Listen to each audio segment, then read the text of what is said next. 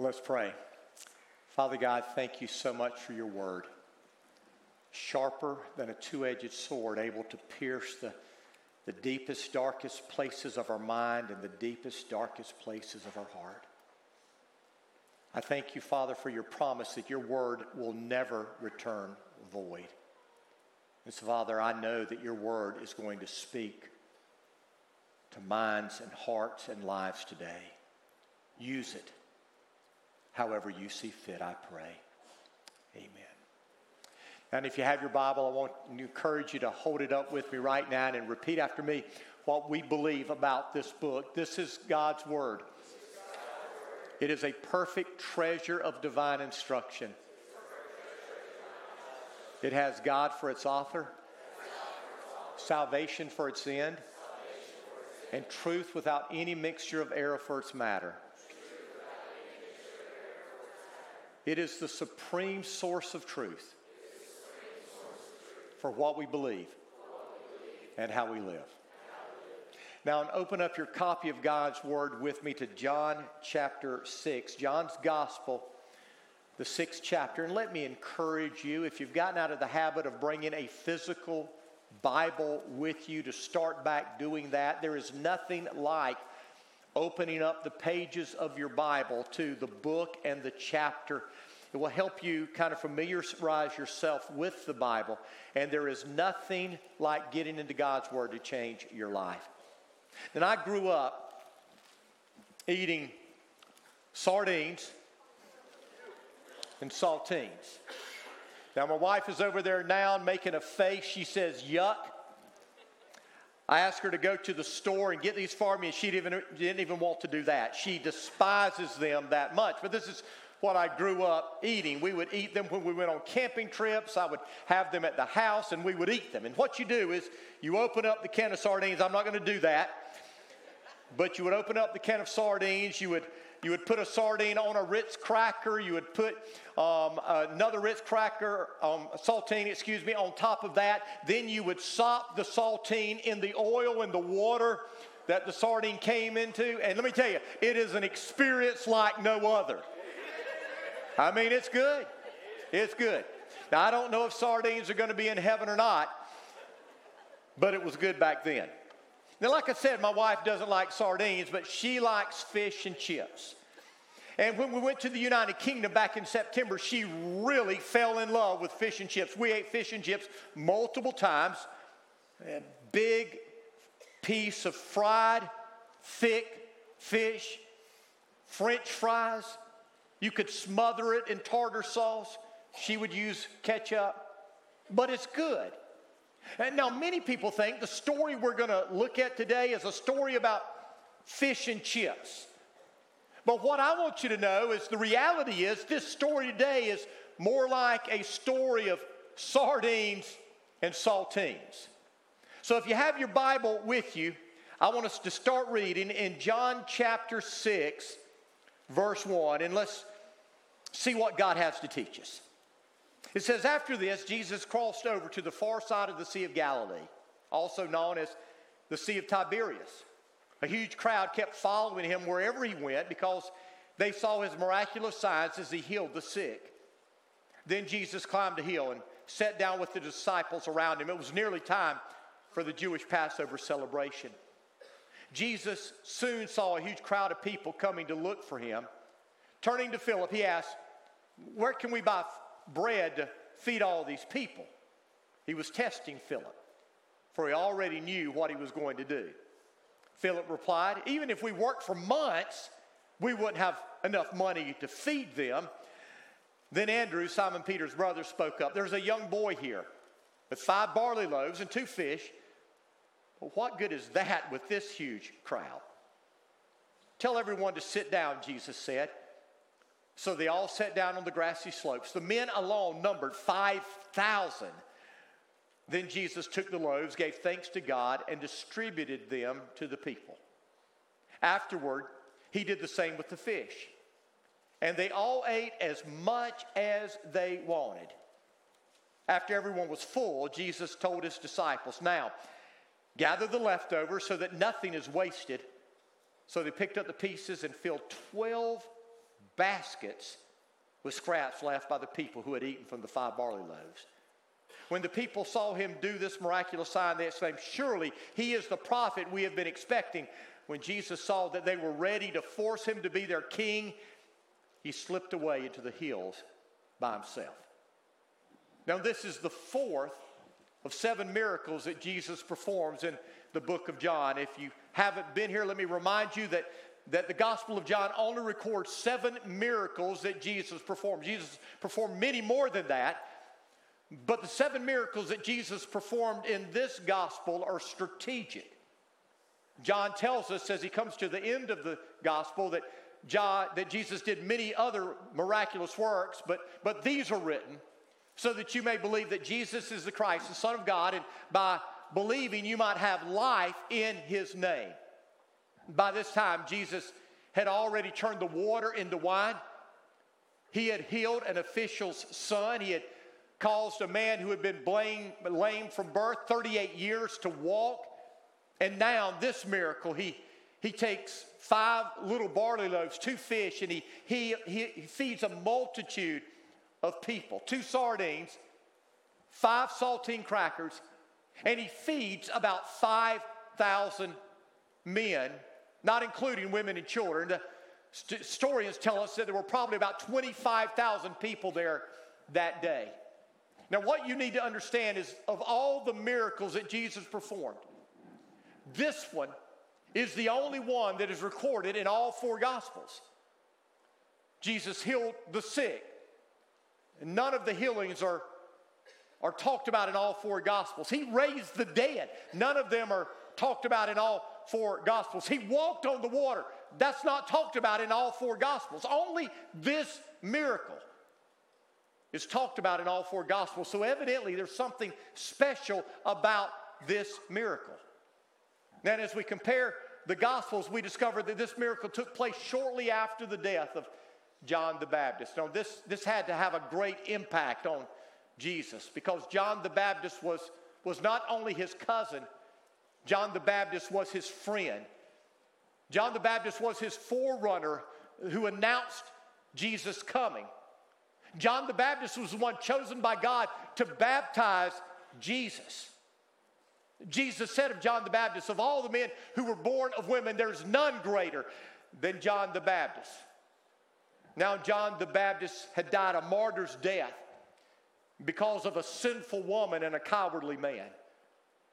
Mark's Gospel and Luke's Gospel tell us that the disciples had just returned from ministering in the towns and the villages. If you remember, Jesus sent his 12 disciples off, gave them his power, and they went preaching and teaching and healing. And it's at this point that they come back to Jesus, excited to tell Jesus about all that had been done. But Jesus is emotionally spent. He's worn out. He's tired, the other Gospels tell us.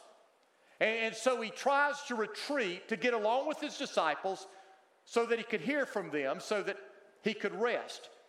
Now, I think this is important to us, because if Jesus, the Son of God, needed to get away and rest, how much more do you and I at times need to get away and rest? If you think that you can keep going 24/7 because you love what you're doing, you need to think again. Even God, after he created the heavens and the earth, rested for a day. And we see Jesus occasionally getting along by himself to rest. But the crowds wouldn't let Jesus rest this day. When they found out where Jesus was, the Bible says that they followed him. The Bible says that Jesus, seeing them, had compassion on them, and he welcomed them. Mark's Gospel tells us that Jesus saw them as a sheep without a shepherd. And so he began to teach them many things about the kingdom of God. He began to heal their sick. And most likely, even though the Gospels don't tell us, he did that all day long, for hours upon hours. Matthew tells us that after a full day of teaching and healing, the evening was now setting in. The sun was beginning to set. Stomachs were beginning to growl. And this is where the story gets interesting. Because you see, there was no super Walmart right down the road for them to go to get something to eat. There wasn't a place for them to go stay at a hotel. And so the other Gospels tell us that the disciples said to Jesus, you need to dismiss them. You need to send them to some of the villages, to some of the towns that are around this area so that they can get something to eat, so that they can find a place to stay. But Jesus turned to his disciples and he said, you feed them. Now, we're going to see in a minute, Jesus knew that they couldn't feed them. He knew what he was going to do, but he said, you feed them.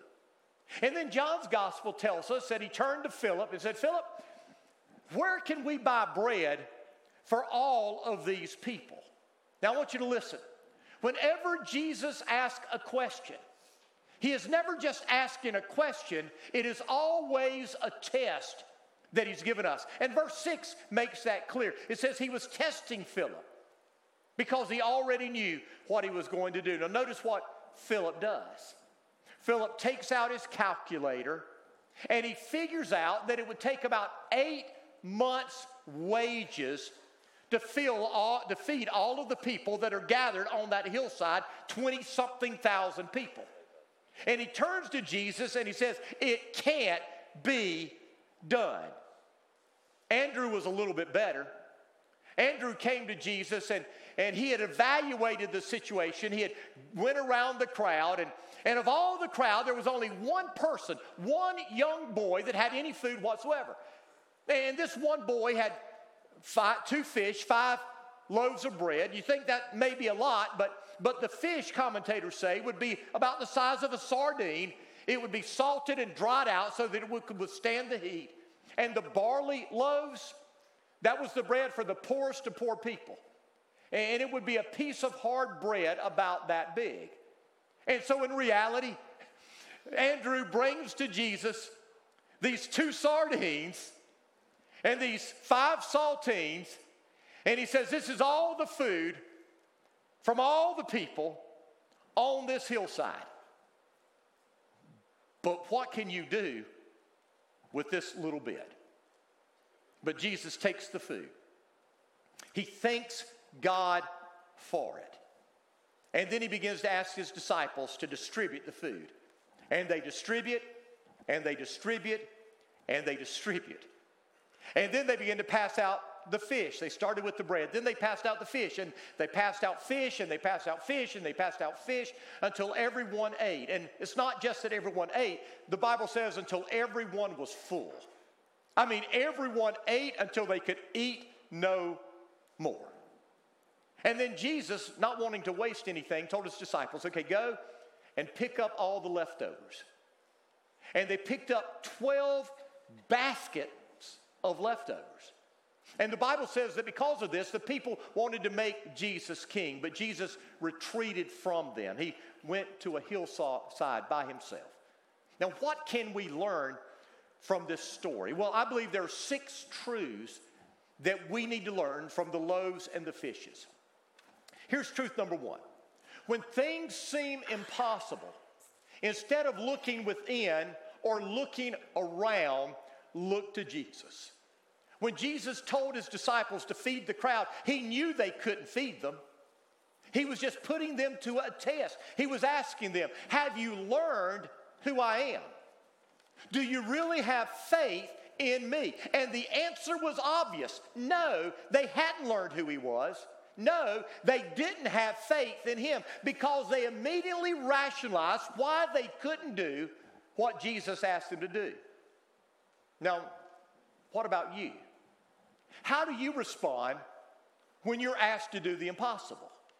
How do you respond when Jesus asks you to do something that you don't think that you can do? Now, Philip looked within because Jesus said, where can we get bread to feed all these people? And before Philip even thought about where they could buy the bread, he began to calculate how much it would cost to buy bread to feed all these people.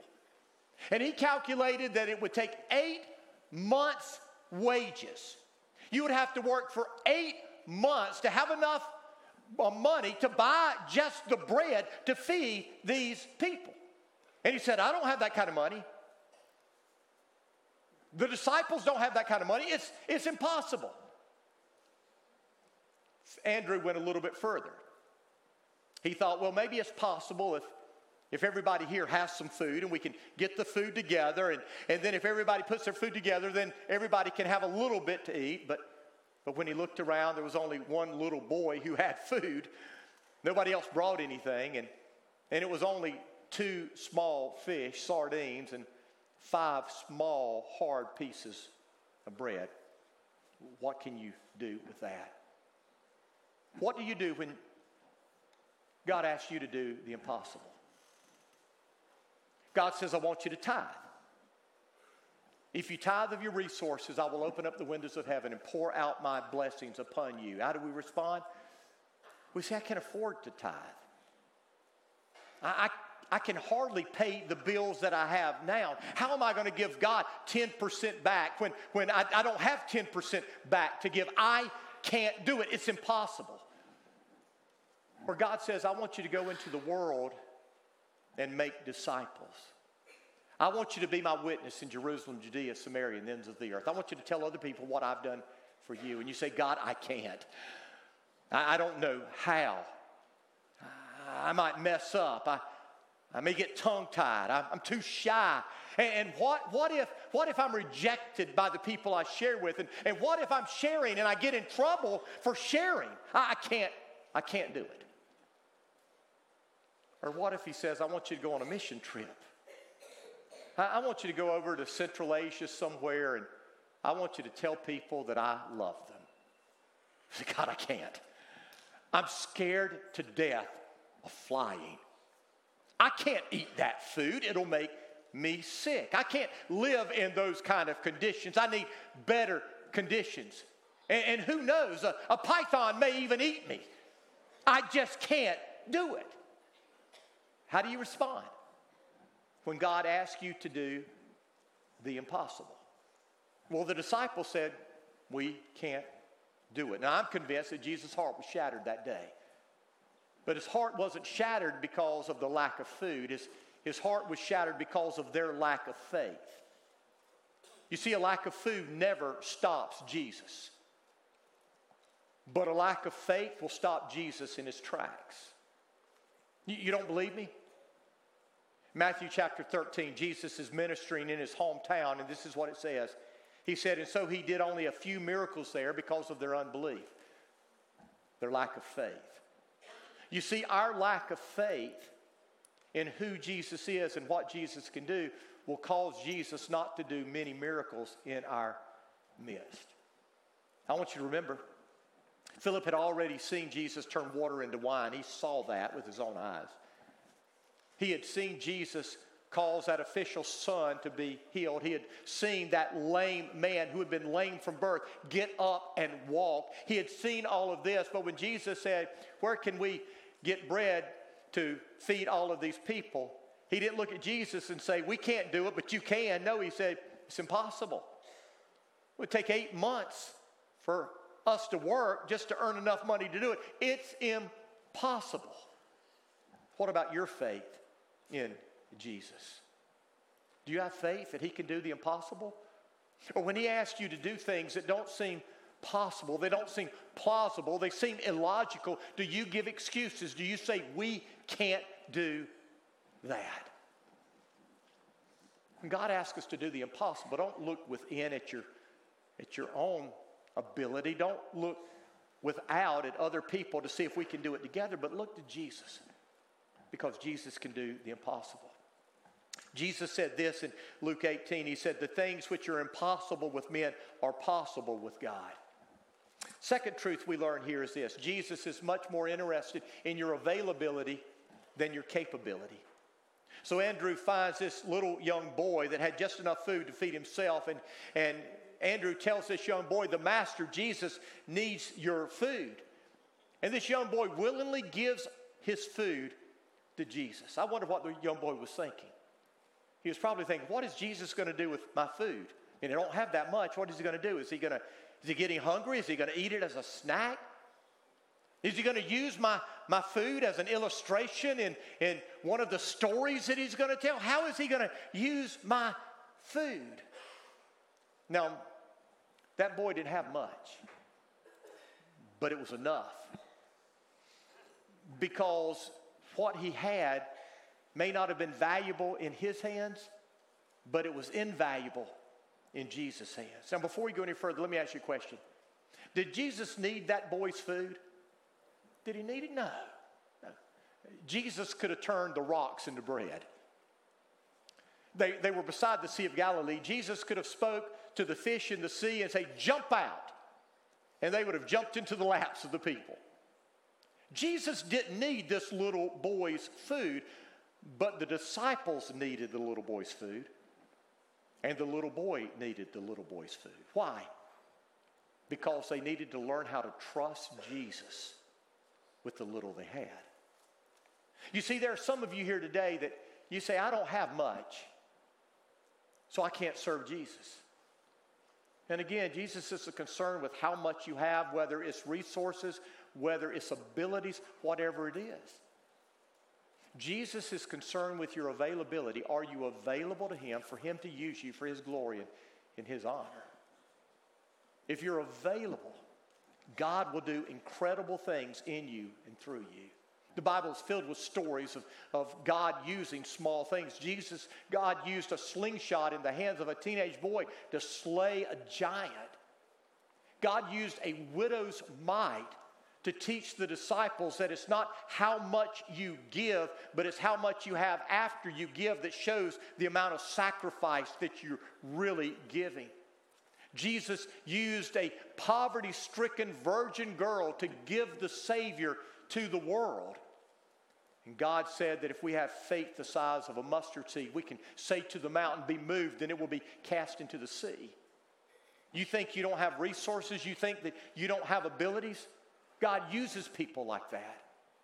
In 1 Corinthians chapter 1, it says, remember, dear brothers and sisters, that few of you were wise in the world's eyes, or powerful or wealthy when God called you. Instead, God chose things the world considers foolish in order to shame those who think they are wise.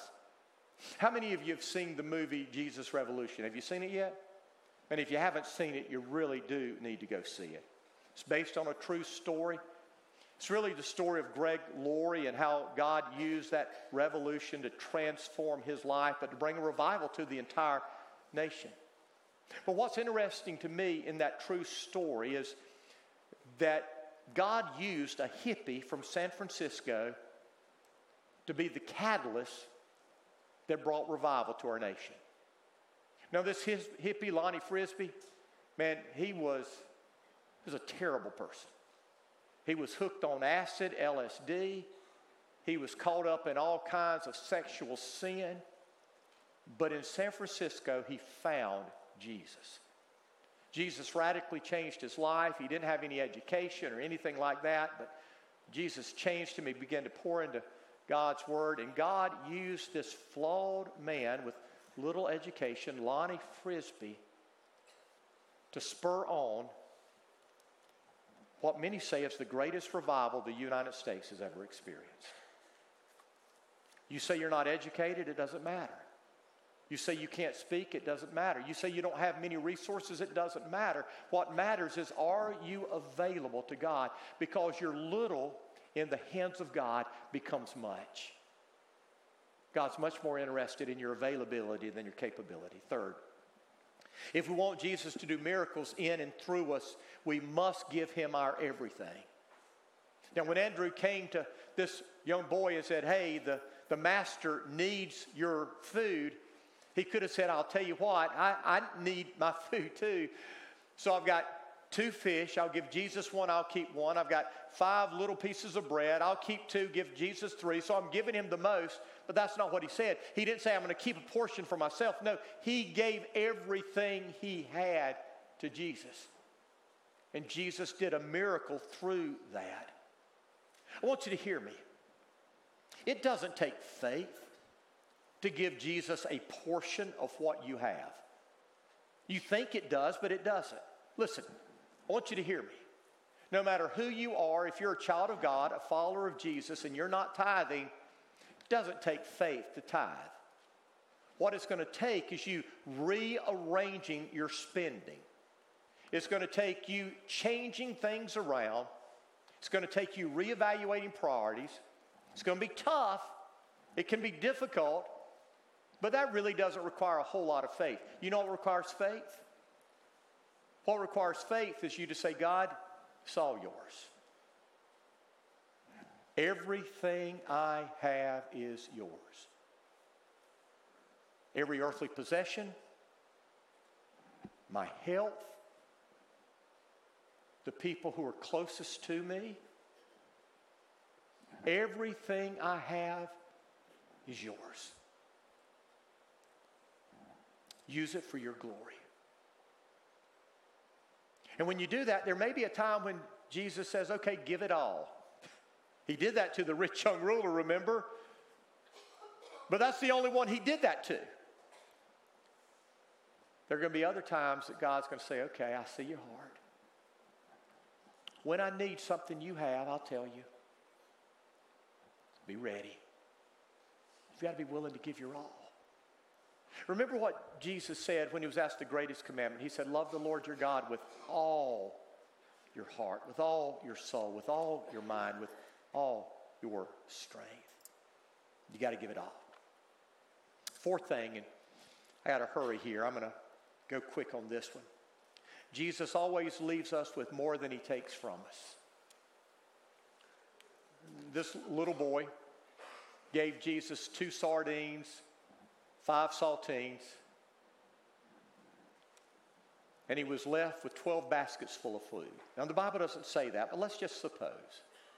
Let's just suppose that Jesus, after that 12 baskets full of food were loaded up, looked at the little boy and smiled.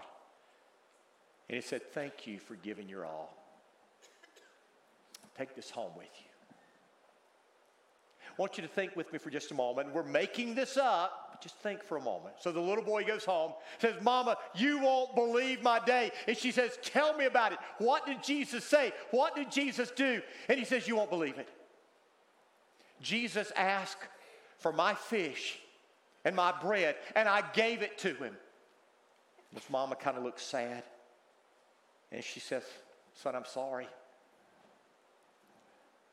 We don't have any more food here. That was all we had. And the little boy said, don't worry. Jesus took my food, and somehow, some way, he fed everybody. Everybody that was there ate until they were full. And the mom says, that's great. And then the little boy says, but no, that's not all. Look, and he opens the door. And there are those 12 basketfuls of food. Now, let me tell you something. The word basket there, the Greek word, is the word we get our word coffin from. So this wasn't a little basket that you have on your shelf in your kitchen for decoration. This was a huge basket that probably took 2 people to carry it. And so outside their little tiny home were these 12 huge baskets of bread and fish that would feed them for weeks and weeks and weeks. Jesus always leaves you with more than he takes from you. He satisfies your soul. Fifth thing, Jesus didn't come to earth to keep our stomachs from growling. He came to earth to keep our souls from perishing. Now, when this miracle was over, the crowds wanted to make Jesus king. Why? Because he fed their bellies. But that's not why Jesus came, so he left the crowds. He sent the disciples to the other side, and while they were going, it was dark, it was night, and a storm came up, and the disciples were afraid, and so Jesus began to walk on the water to them. Think that through, Jesus walking on the water. Now, the Sea of Galilee was a deep sea. We're not talking about a little pond that Jesus could wade through. This was a sea, and Jesus was walking on the water. When he got to them, the storm stopped. They were immediately, the Bible says, at the other side of the lake. The next morning, the crowd were looking for Jesus. They realized that he wasn't on that side, and they all got in boats and went to the other side of the lake. And when they found Jesus, I want you to listen to what Jesus said. Verses 26 and 27 of chapter 6. Jesus replied, I tell you the truth, You want to be with me because I fed you, not because you understood the miraculous signs. So just let that sink in. When Jesus fed the 5,000, it was more than just feeding their bellies, wasn't it? He said, you didn't understand the miraculous signs. But don't be so concerned about perishable things like food. Spend your energy seeking the eternal life that the Son of Man can give you. For God the Father has given me the seal of his approval. I want you to listen. The reality is our stomachs are going to always growl at times on this earth. Now, I'm not talking about physical hunger. You may go through your entire life never experiencing physical hunger. What I'm talking about is this world and the needs that we have in this world. We'll always have problems. We're going to always have pain and suffering. Those things are inevitable because we live in a fallen world. And that's why our hope is not to be found in this world. I want you to understand. Your primary need, no matter how great it is not more money. It's not better health. It's not a new spouse. It's not a better job. It's not nicer living conditions. It's not even world peace. The greatest need of your life is a Savior who can save your soul. The greatest need of your life is someone who can keep you from hell. The greatest need of your life is someone who can transform you from the inside out. And the only one that can do that is Jesus. You see, we get so wrapped up in the needs of this world, and we're going to always have needs, that we fail to see that Jesus didn't come to meet our needs. Jesus came to save our soul. And trust me, hear me. Jesus does meet needs, and I'm thankful for that. But that's not why he came. And that takes me to the final truth, and it's the most important truth. If our relationship with Jesus is based on what he does rather than who he is, it will never last.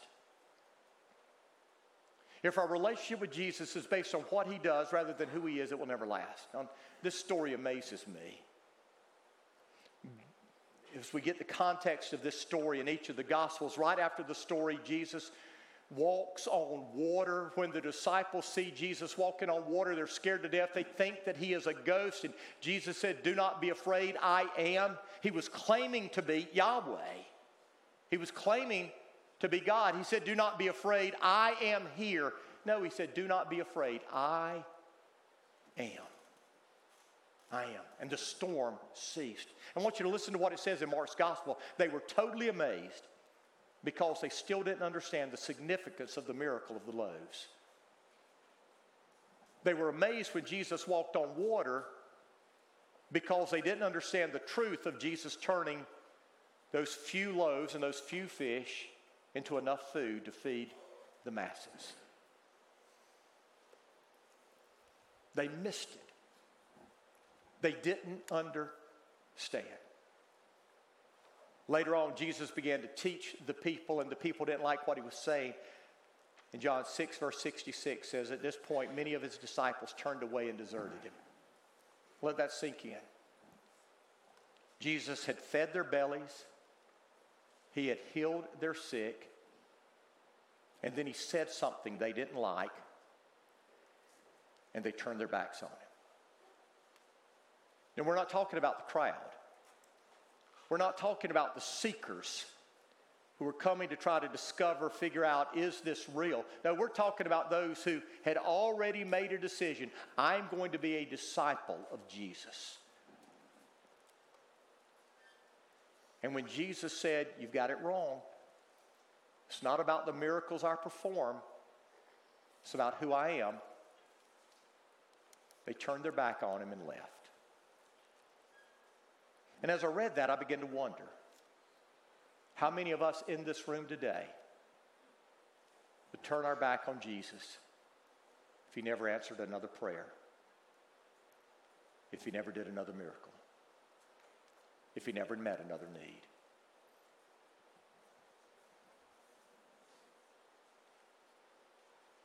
You see, I'm afraid that we want this Savior who is at our beck and call to do whatever we want him to do, Take away our back pain. Get us out of this stinky job we have. Change our spouse because they're terrible. You fill in the blank. We pray these prayers, we pray these prayers, we pray these prayers, and God doesn't answer them the way we want, how we like, and we just turn our backs on it. I wonder. I really wonder. If tragedy befell many of us in this room this afternoon, tragedy, heartache, pain, would we be back next week? Would we be at the altar praising his name in spite of what's happening? Or would we be outside those doors cursing him because he didn't do what we wanted him to do? I want you to hear me. If you're following Jesus because of what he does rather than who he is, it's not going to last for you. You follow him because he's your creator. Without him, there is nothing. You follow him because he is your redeemer. He's given his all so that you could be forgiven. And if the rest of your life is filled with heartache and pain, he's already done enough to reveal his goodness and his mercy and his kindness and his grace to you. And you ought to follow him the rest of your life. I know what it is to go through hardship. I know what it is to pastor people that don't like you, to be cussed out in church. It's not fun. I know what it is to lose a kid. I know what it is to lose a parent. It's not enjoyable. But I know what it is to have a relationship with God so strong that it will see me through the most difficult of times. And when you really know him, that relationship will see you through. You see, the problem is many of us don't know him. We know about him, and we even know bits and pieces about him. And when he doesn't show up the way we want, then we're disappointed with him instead of really getting to know him. And when we get to know him, we'll discover that he's the satisfier of our soul. Later on in John 6, Jesus told the crowd, I'm the bread of life. Me. I'm the one that will satisfy you. It's not the food that I've given you. It's not the healing that I have brought to you. None of that. I'm the bread of life. If you want to be satisfied, you got to find me. Not what I can do for you, not what I can bring to the table, not all the good things I can pour into your lap. No, you've got to know me. And when you know me, I'll satisfy your soul. You've got to come to that point where you long for him, you thirst for him, you hunger for him. As the deer pants for the water, so your soul longs for him. Have you ever done that? If you long for him so much, you want him so bad, that you're just before him pouring out your heart, not asking for things. You want him, not what he provides, not what he can give, but him. Jesus was asked that greatest commandment. He didn't say, serve me with all your heart, soul, mind, and strength. He said, love me with all your heart, soul, mind, and strength. That's what he wants. He wants you to love him. And can I tell you, to know him is to love him? Oh goodness, I hope not. But if my health gets worse, the people I love are taken from me. I lose my ministry. Everything that this world could give me is gone. I really believe with all my heart I'm going to still have joy. I'm going to have peace. Because I have Jesus. It's not the miracles Jesus does. It's not the things that Jesus gives. It's Jesus. That's what Jesus was trying to teach us in this miracle. You come to me. I'll feed your soul. I'll give you what you need. Because I'm what you need. The disciples didn't get it. Jesus walked on water. The disciples still didn't get it. Jesus fed 4,000 a little bit later. They still didn't get it. It was not until the Holy Spirit came upon them in Acts that they finally got it. Kind of like the Apostle Paul said in Philippians 3, I want to know Christ. Not I want to experience miracles, not I want to be blessed, but I want to know Christ. What about you? I want you to bow your head. Close your eyes. I know we've gone a little bit long. But there's nothing more important in your life than knowing Jesus. Do you know him?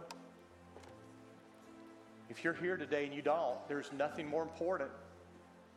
Oh God, I pray that if you're here, you're a child, you're a teenager, you're a young adult, a senior adult, or anything in between, if you don't know Jesus, you may know about him, but you don't know him, he hasn't changed you from the inside out, then I pray today that God's Spirit will touch your spirit in such a way that you'll so want him that in just a moment you'll come forward and say, what do I need to do? Pastor Matt or myself will tell you how Jesus can change everything. But if you're here and you're a child of God and there's been a point where you've longed for Jesus the way I described, you've hungered for him, you've thirsted for him as a deer pants for water, you've panted for the Lord. And yet, life's gotten busy and it's gotten tough, and your prayer life now consists of just asking God for things rather than seeking after him, knowing him. Then I want to encourage you today, just come to the altar. And just tell him, God, I want to love you with all my heart, with all my soul, all my mind, all my strength. I want to know the fellowship of your suffering, the power of your resurrection. I want to know you. Ask God to restore that intimacy with him that you once had. Father God, this is your time. I pray you'll have your way in each and every one of our lives. I pray this in the name of Jesus. Amen. You come, stand.